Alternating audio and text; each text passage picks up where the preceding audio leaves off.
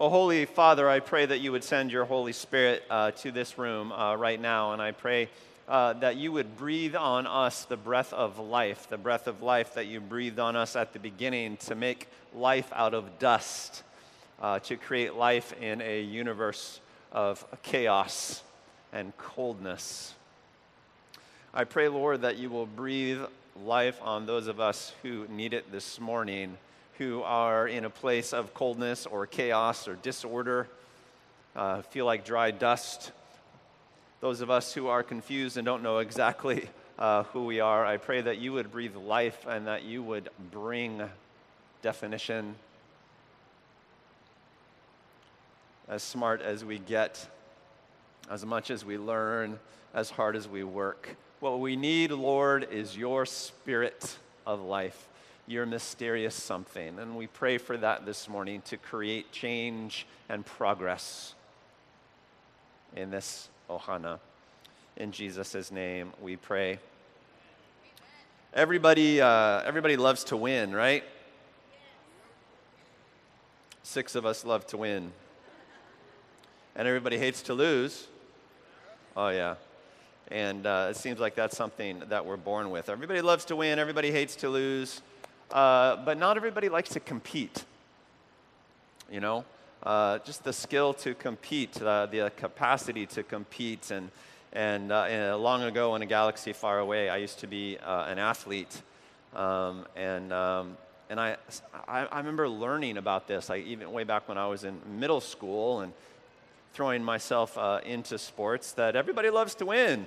Everybody hates to lose, but only certain people really had the capacity to compete well. Do you know what I mean by that? You know, and I think there's a life lesson here. We all like to succeed. None of us like to fail. But how many of us really have the capacity to compete? You know, competition is where you really just you throw yourself out there. You know, you make yourself vulnerable to the process. You don't know if you're going to win, but you give 100% anyway.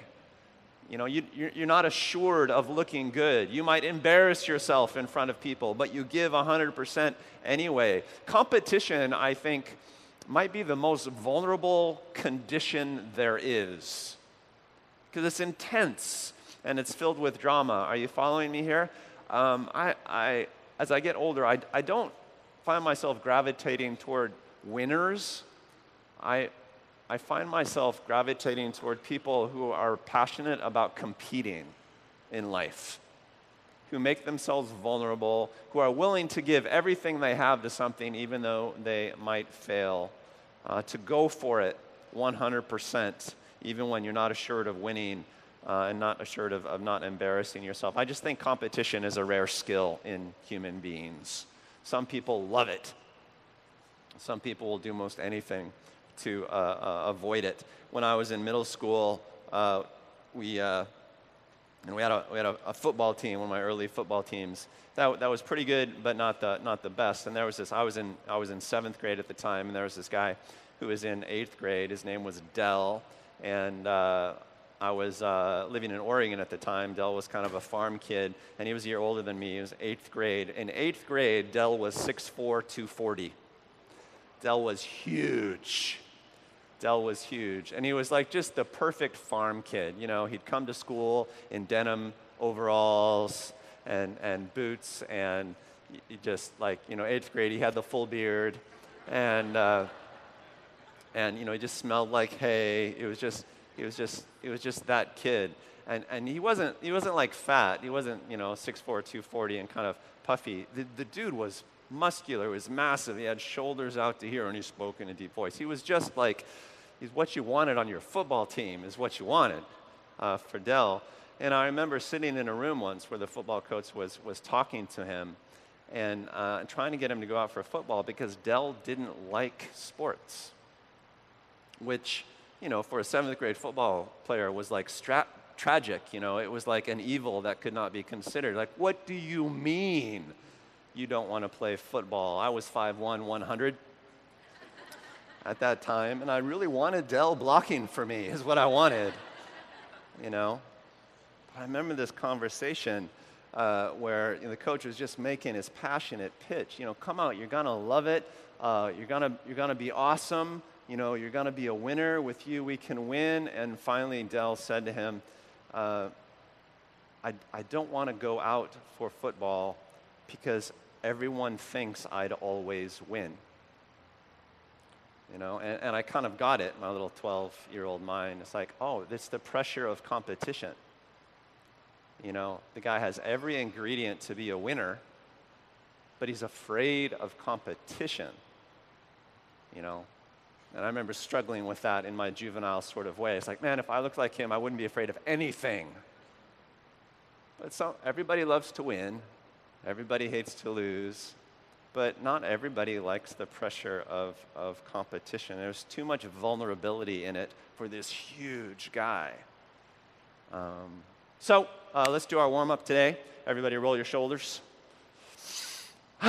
Stretch to the left. Everybody stretch to the right. Let's do a little trash talk, because when it's game time, when athletes have to get up, they have to go out and compete. Of course, they trash talk, they self-talk a little bit. They look in the mirror and it's like, you got this, you got this. Or you stare across the line to your competition and you're like, you don't want none of this, right? You got that? So everybody start trash talking. Let's just warm up and self-talk ourselves. Like, yeah, you got this. This is your day. Whatever you want. I'll give you 30 seconds to sort of self-talk. Yeah. Yeah, some grunting. Grunting is good.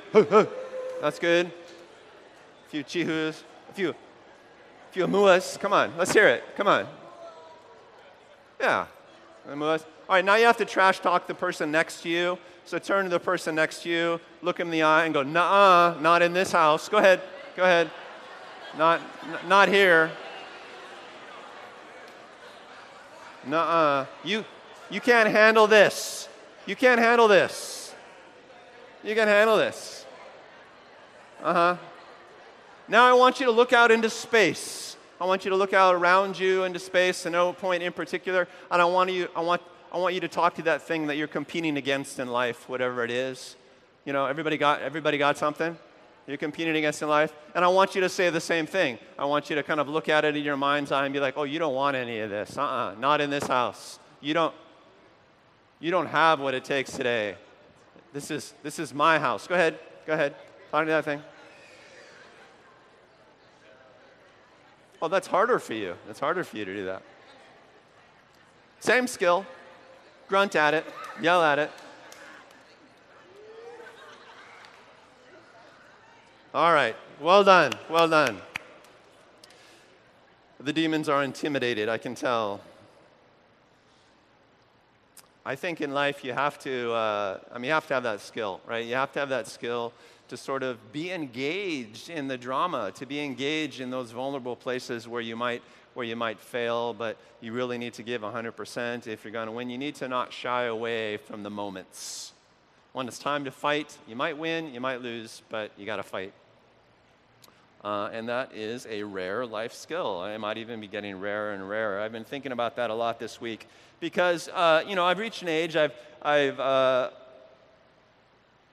had a lot of Christian friends over the years, and I was reminiscing with and about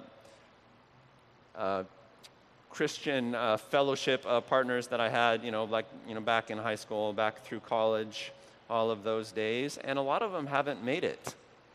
A lot of them have burned out, have jettisoned the faith, or more frequently compromised the faith. They're not walking the walk the way that they did back when we were walking together in our youth. It is hard to finish well in life. It is really hard to finish this spiritual journey well because there's very little in the world that encourages you to continue to grow in it.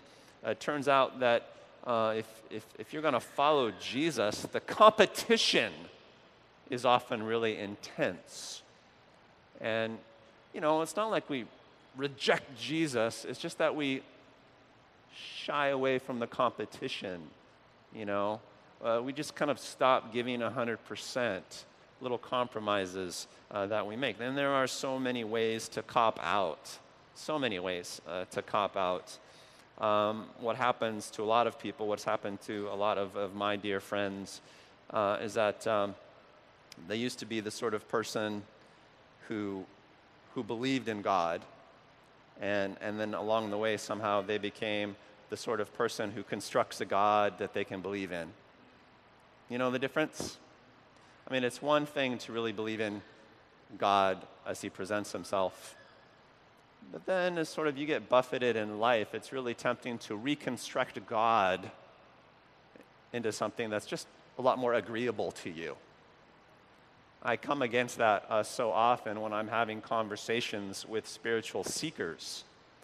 And we get into, I'm privileged to have a lot of those conversations. And often the conversation, goes like this. Well, I'm interested in God, someone will say in one way, shape, or form. And I'll say, well, this is what I love about God. This is how God, I believe, presents himself to the world. And they will say, well, I reject that because it doesn't make sense to me. And that's the point that's really fascinating for me. Because if there is a God, by definition, that God won't make sense to you, right? Which is to say, if there is a higher being, then by definition, that being is just a bit beyond your understanding, right? But we are schooled by society, by the world, by our culture, to be personally sovereign, right? If it doesn't make sense to me, if it impinges on me, then I'm almost morally obligated to reject it, which kind of disqualifies faith in God from your life. Are you following me? And that's the struggle, and I understand completely because I've been walking with God for enough decades now that I feel the pressure of the competition.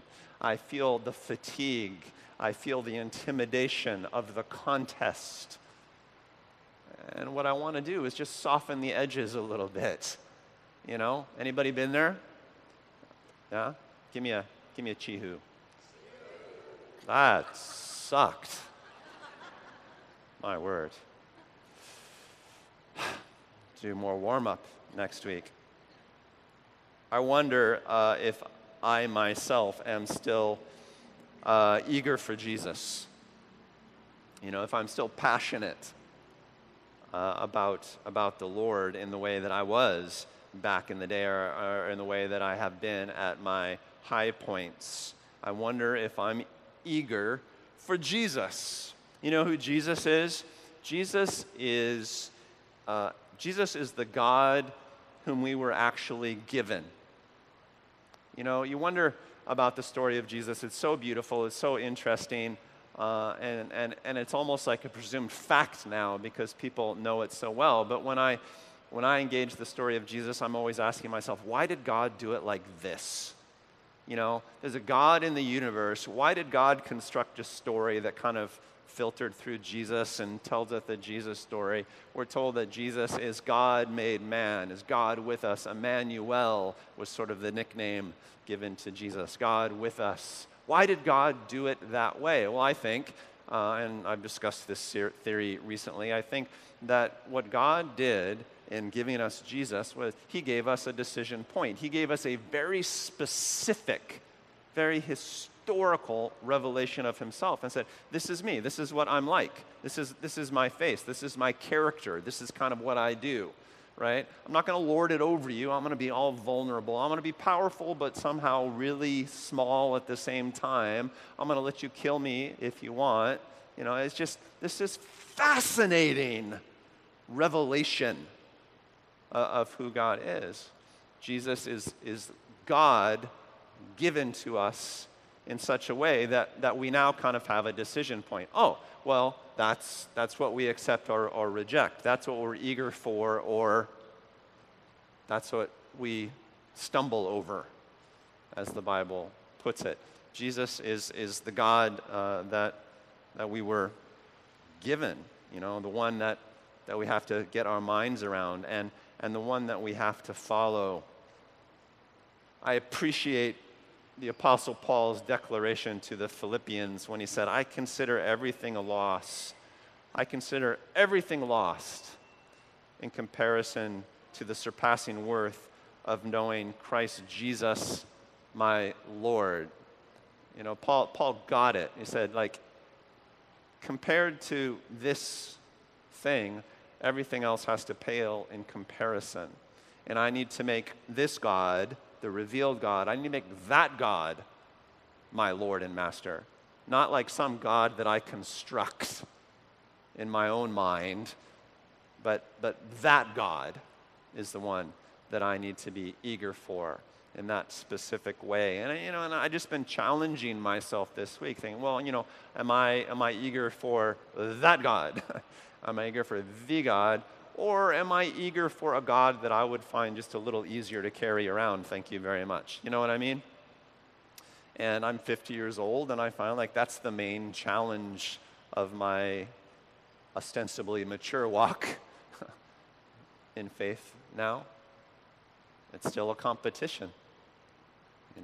I still need a little self-talk when I get going in the morning. Last week we talked about the difference between owning and possessing. Pardon me if you were not here.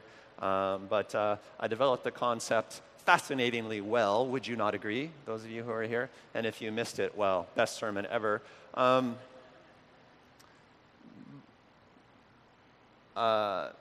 As I explained it anyway, Jesus exemplified the difference between owning and possessing. He came to own the world. He came to own. He came to take responsibility for everything. He came to wield full authority over everything. But he did not come to possess the world. He did not come to possess us. He did not come to control us. In the Gospels, we see demons possess people. Jesus set people free.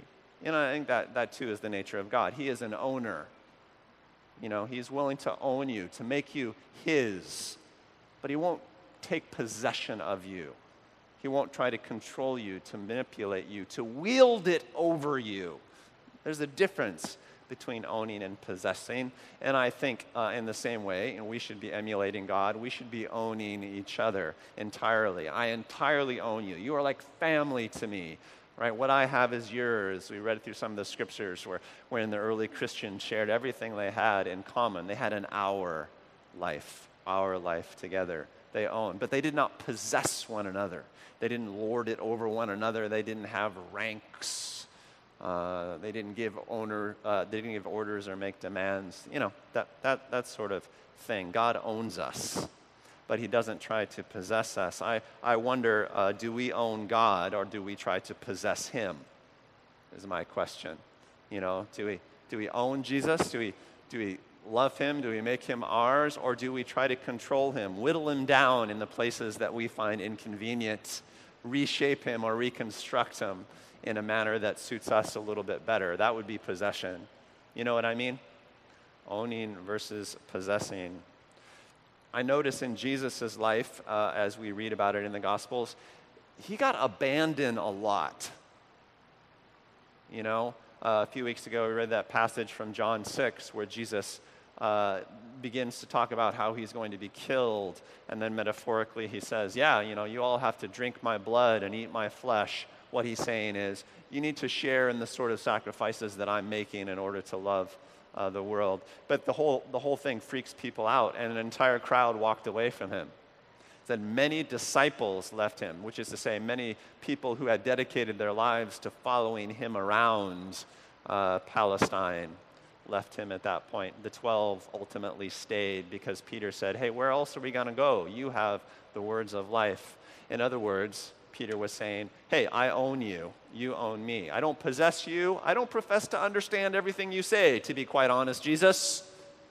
But I already decided that I'm yours and you are mine.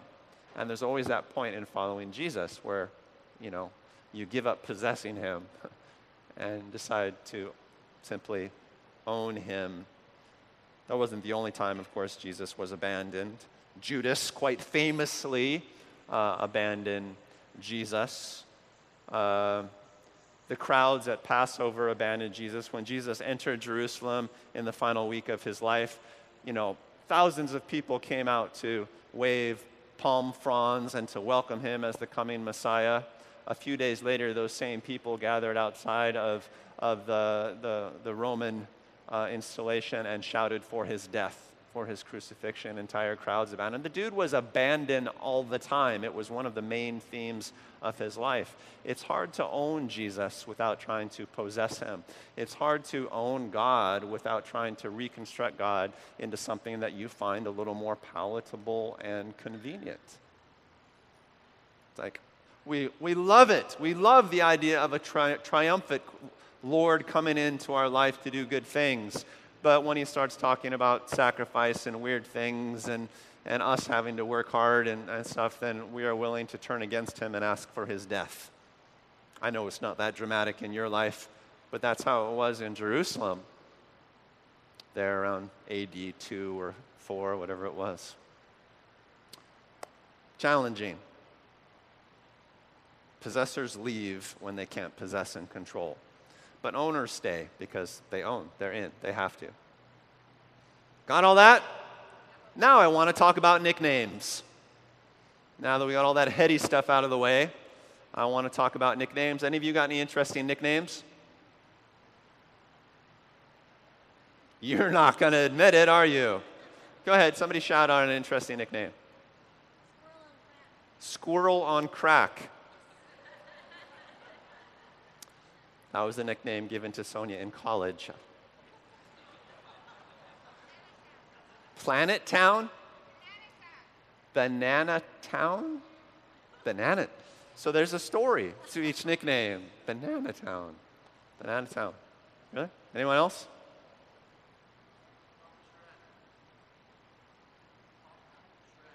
Papa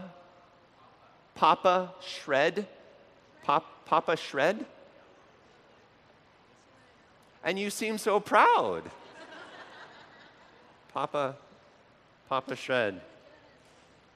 Billy Joe has one? I'm sorry? Redhead Annie?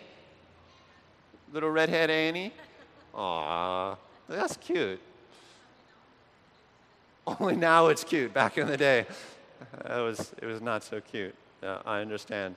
Nicknames are kind of like that. Speaking of my athletic background again, on sports teams, everybody gets a nickname, right? Those of you who played sports or play sports currently. I think in the military, people often get nicknames. Am I right? Mav and Goose from Top Gun. Any children of the 80s? Come on. Thank you. And why do you do that? Why do you give nicknames in these sorts of situations? I wasn't in a fraternity in college, but everybody in a frat gets a nickname, right? Like, Ponghead and Sneezy and Smelly and all the other dwarves. Sororities, I think women get nicknames, maybe not quite so much, but when you're in a group and you have a mission and you have a tight life together, you give nicknames to one another. These nicknames are personal, I think, and because I think nicknames are a way of owning someone. It's like I want to give you a name. I want to imprint this relationship somehow. So that's in the spirit of owning someone. If you want to possess someone, you don't give a nickname, you give a label, which is something entirely different. I prefer nicknames. Nicknames are a way in which we say to someone, hey, I see you. In college, some of my friends called me no-dose. No-dose. As I didn't actually take no-dose. Do they still make no-dose? They still do, right? They're like little caffeine pills to keep you awake at night. I just rarely slept. And so I was, no-dose, which was slightly better than vampire. You ever been given a nickname by someone? How did it feel? Yeah, it depends why they're giving it. But it can be really cool. Here's our passage for today. It comes from Matthew chapter 16. It's in the back of your program. It'll also be up on the big board, or you can follow along in an actual Bible if you have one. And this is us eavesdropping on a conversation that Jesus had with some of his disciples. He's just gone through a really interesting time. He's just done a whole bunch of miracles, some miracles of provision, some miracles of healing for crowds. And at this point, he's kind of popular. He's kind of a thing in his corner of the world.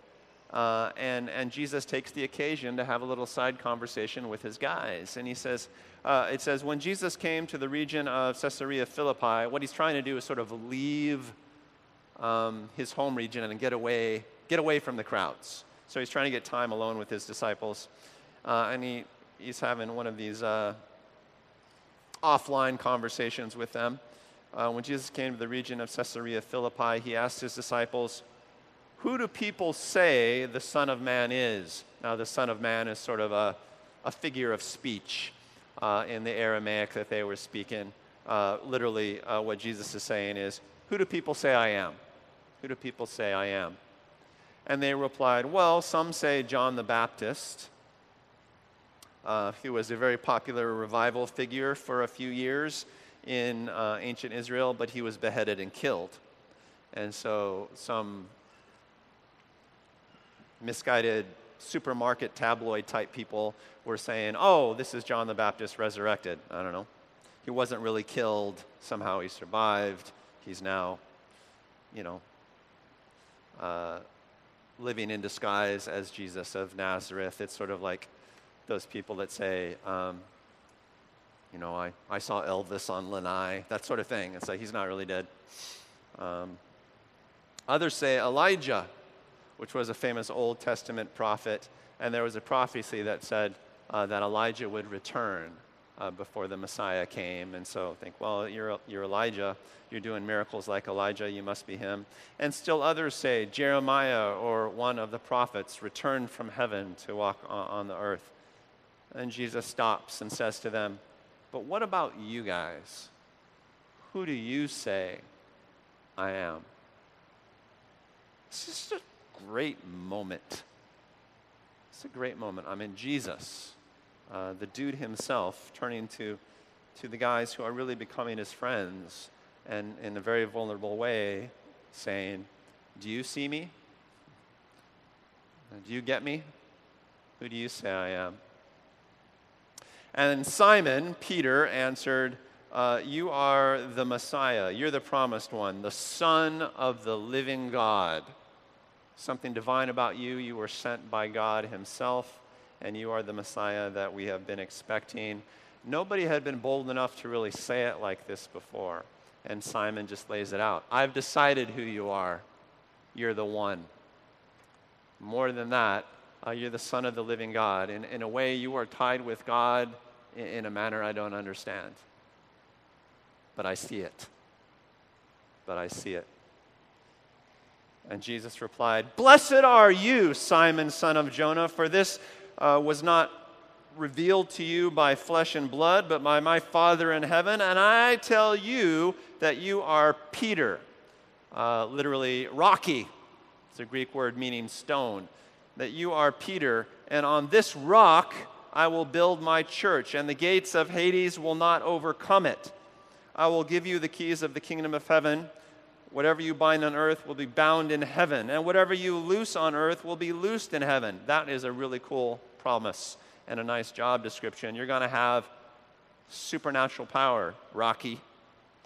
And then he ordered his disciples not to tell anyone that he was the Messiah, which is curious. It's like, now that you've figured out who I am, don't tell anyone.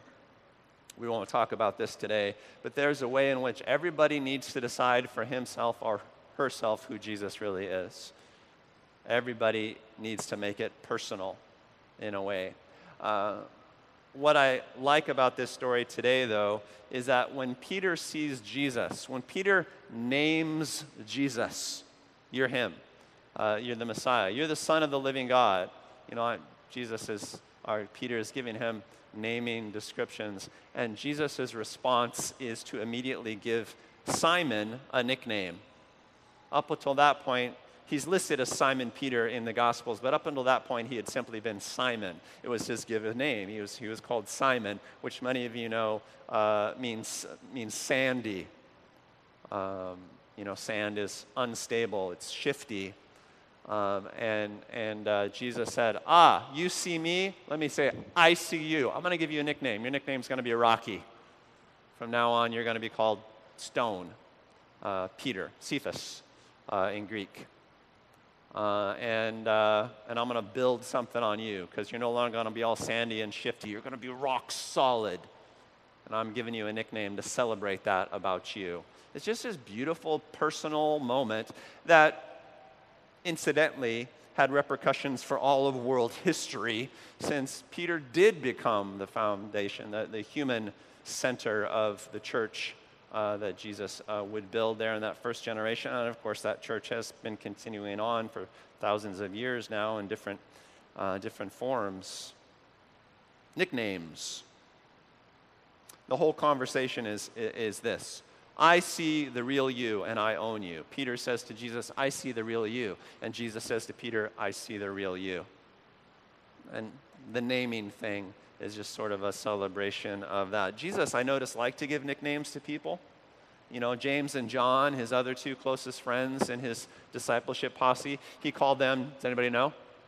The sons of thunder, Boanerges in Greek. Why did he call them? They were two brothers. And John was quite young. John was still a teenager, and James was probably, in his early 20s, if that old. And he called them the Thunder Boys.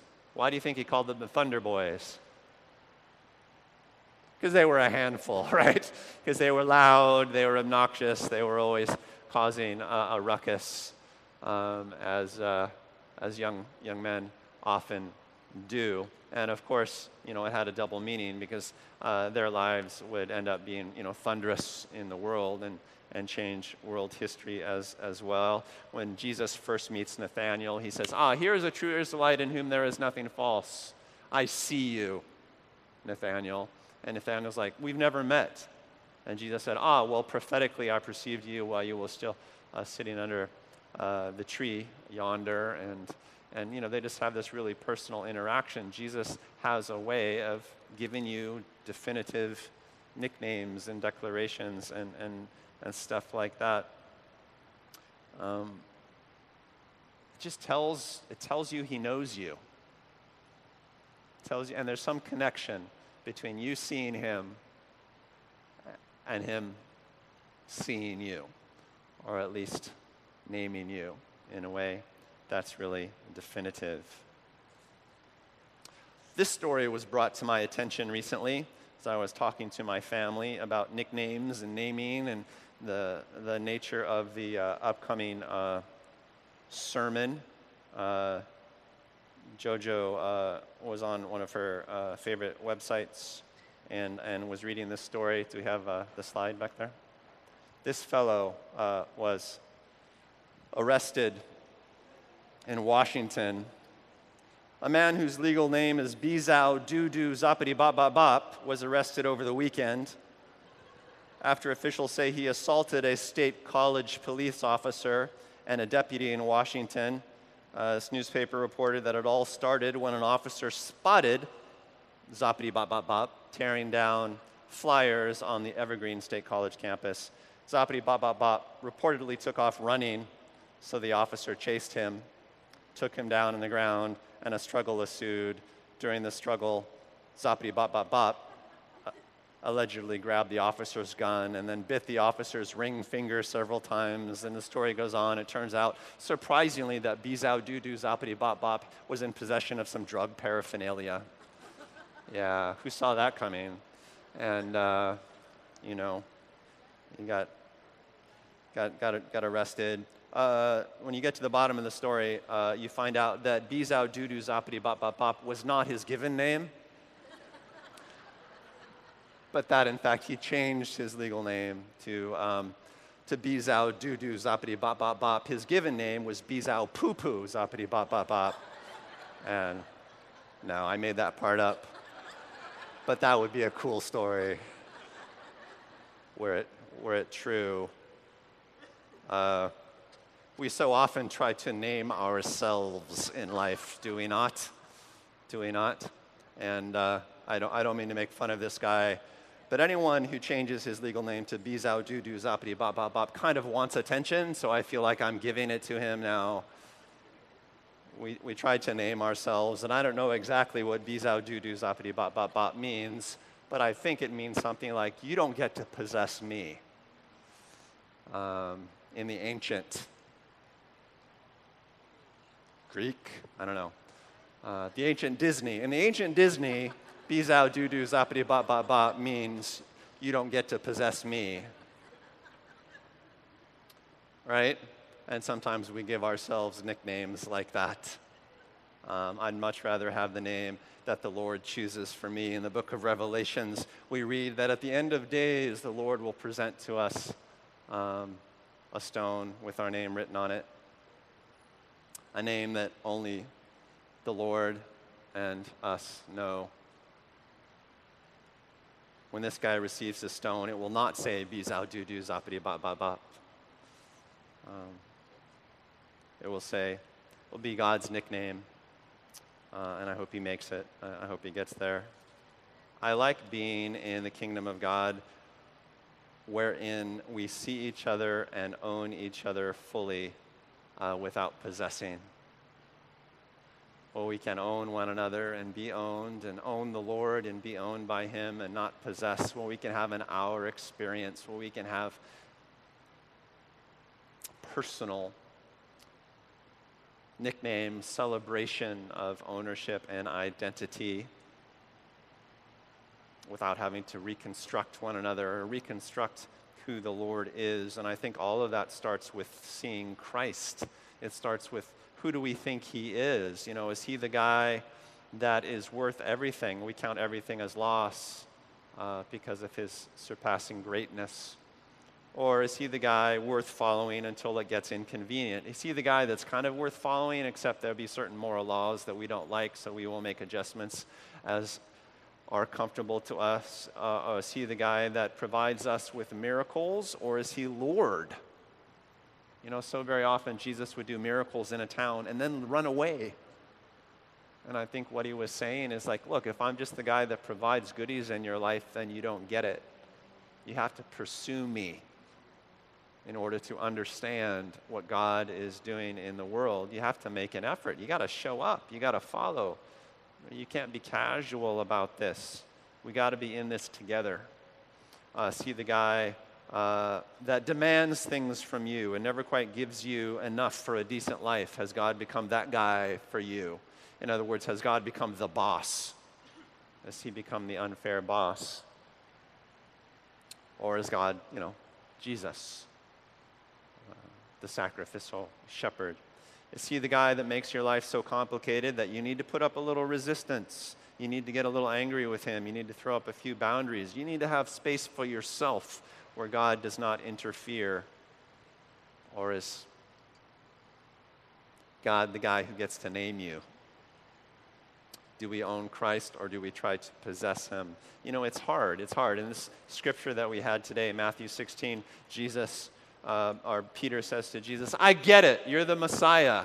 You're the promised one. You're the Son of the living God. You are God's face with us.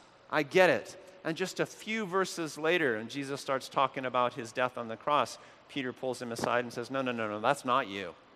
This is not how this is going to end. And Jesus replies to Peter quite famously, get behind me, Satan. He gets a new nickname.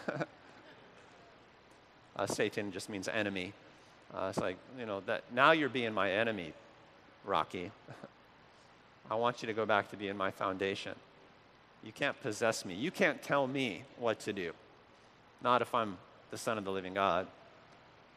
And Peter's like, oh, okay. But on the night Jesus died, Peter betrayed Jesus, didn't he? He was still trying to possess the Lord. I tell you what I need. I tell you what I need. And this is a meditation that I just want to offer as the all-church retreat approaches, because I think the retreat is going to be a place where God speaks. More than anything else, I think the retreat this year is going to be a place where God speaks. God is going to speak to us, but he's also going to speak to you individually. Not in some metaphorical way, but I think like directly, the Spirit of the living God will come and speak to you, have a voice to you in some fashion. Maybe through a sudden knowing in your spirit, or a dream that you have, or a prophecy that somebody else gives you, but it's going to be God speaking to you. And I'll tell you what I feel like I need as that time approaches. I feel like I need to be eager for Jesus. Like I just need to be passionate for him, as he is. But what I mean by that is I feel like I just need to know God as God is. Without the rest of it, without the complications. I feel like I need to get vulnerable. I feel like I need to be all in. I feel like I need to compete for honesty and truth and revelation, so that when he speaks, I hear him say something definitive. I hear him give me a name that makes me feel owned and understood and empowered in this world. I need to get an intimate revelation of the Lord. I don't want to be in a first name basis with Jesus. I want to be in a nickname basis with Jesus. And I don't really know, this is the point of the sermon where I always give you application points, I always give you tips, something really practical to carry the way. When it comes for being eager for Jesus, I don't know what specifically to tell you to do, because it's so general and dynamic, right? I mean, it can be anything. It can be anything. But I think in one way, shape, or form, it will boil down to acknowledging the Lord, in what we do. If there's some space in your life where you're just really not acknowledging the Lord, it's me space. It's your special space apart from God. And when I say that, I know that a good number of you know exactly what I mean. It's like, well, this is a space where we don't really let God be Lord. This is a space where God is a distant idea. He's not the God with whom we're on a nickname basis. He's the God that we kind of keep at arm's distance. Thank you very much. In those spaces, you need to acknowledge the Lord. You need to say, Jesus, you are Lord over my free time. Jesus, you are Lord over this particular relationship. Jesus, you are Lord over this fear that I have. Jesus, you own me here. And you know what? I want to own you here. Can we do this together, rather than you being the boss and me being the reluctant employee or something like that? You got to acknowledge the Lord. I have little ways in which I do that. Now, there are my ways, so you'll have to come up with your ways. But I'll be going into an uncomfortable situation or an uncomfortable meeting, and I'll say, Jesus, you're Lord over this next hour. And I don't even know what I mean by that, but I say it. I say it, and then what I feel like I'm doing is sort of opening the channels a little bit, so in that next hour, the Lord can get my attention if he wants it.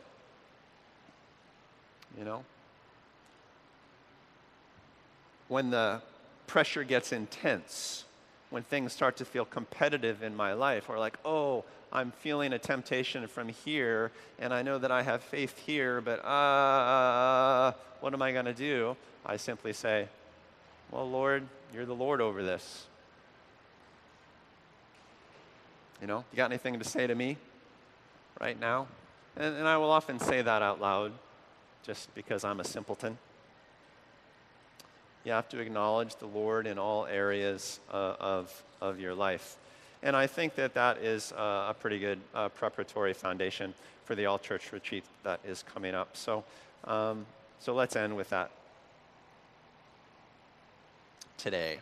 I'm just going to pray for the Holy Spirit to come and if necessary, to highlight places in our life, spaces in our life where we've tried to reconstruct God into the God that we want as opposed to the God that God is.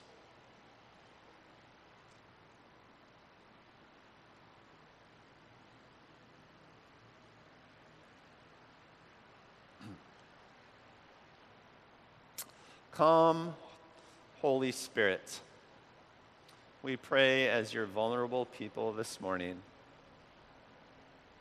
Illuminate in our minds and in our hearts spaces where we have excluded you, ways in which we have compromised instead of competed, ways in which we have shied away or gotten fuzzy, when in fact we needed to make progress and achieve clarity.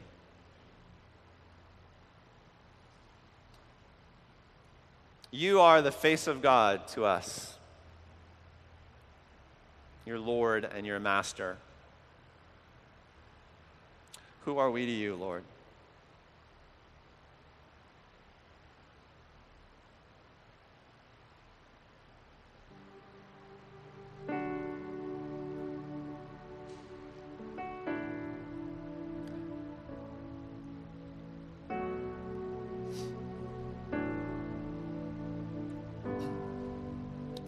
This is a weird little thing, but I just kind of feel the Holy Spirit whispering to me that there's someone here whose childhood was really characterized by an older brother who just kind of roughed you up and knocked you about a lot and just made you kind of feel small. It wasn't a healthy sibling relationship, and that older brother, through his superior size and strength, trying to define you, and in some way that still haunts you. It makes you defensive and a wee bit angry.